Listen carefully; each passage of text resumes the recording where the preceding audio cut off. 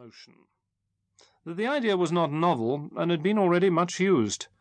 That it would be infinitely better for the plates to arise naturally out of the text, and that I would like to take my own way with a freer range of English scenes and people, and was afraid I should ultimately do so in any case, whatever course I might prescribe to myself at starting. My views being deferred to, I thought of Mr. Pickwick, and wrote the first number, from the proof sheets of which Mr. Seymour made his drawings of the club, and his happy portrait of its founder, the latter on Mr. Edward Chapman's description of the dress and bearing of a real personage whom he had often seen. I connected Mr. Pickwick with a club, because of the original suggestion, and I put in Mr. Winkle expressly for the use of Mr. Seymour. We started with a number of 24 pages instead of 32, and 4 illustrations in lieu of a couple. Mr. Seymour's sudden and lamented death before the second number was published brought about a quick decision upon a point already in agitation. The number became one of 32 pages, with only 2 illustrations, and remained so to the end. It is with great unwillingness that I notice some intangible and incoherent assertions which have been made professly on behalf of Mr. Seymour to the effect that he had some share in the invention of this book, or of anything in it not faithfully described in the foregoing paragraph. With the moderation that is due equally to my respect for the memory of a brother artist and to my self-respect, I confine myself to placing on record here the facts. That Mr. Seymour never originated or suggested an incident, a phrase, or a word to be found in this book. That Mr. Seymour died when only 24 pages of this book were published, and when assuredly not 48 were written.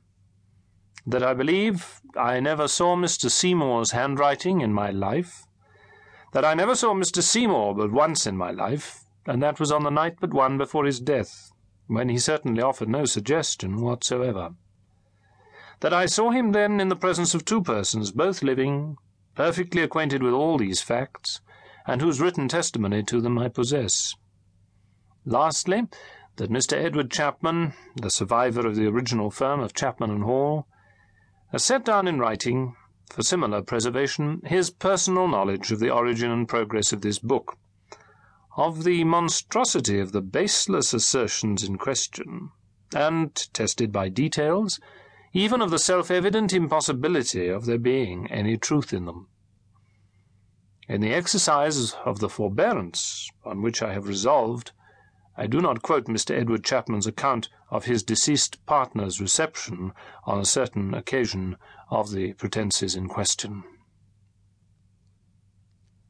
Boz, my signature in the Morning Chronicle, and in the old monthly magazine, appended to the monthly cover of this book, and retained long afterwards, was the nickname of a pet child, a younger brother, whom I had dubbed Moses, in honour of the Vicar of Wakefield, which, being facetiously pronounced through the nose, became Bozes, and being shortened became Boz.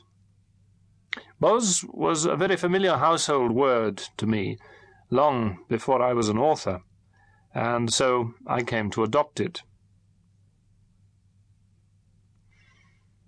It has been observed of Mr. Pickwick that there is a decided change in his character as these pages proceed, and that he becomes more good and more sensible.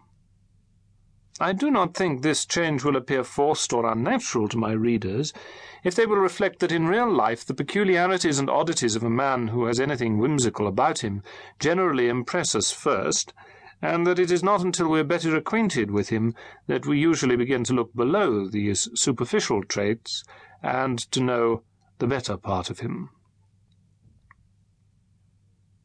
Lest there should be any well-intentioned persons who do not perceive the difference, as some such could not when Old Mortality was newly published, between religion and the cant of religion, piety and the pretence of piety, a humble reverence for the great truths of Scripture, and an audacious and offensive obtrusion of its letter and not its spirit in the commonest dissensions and meanest affairs of life,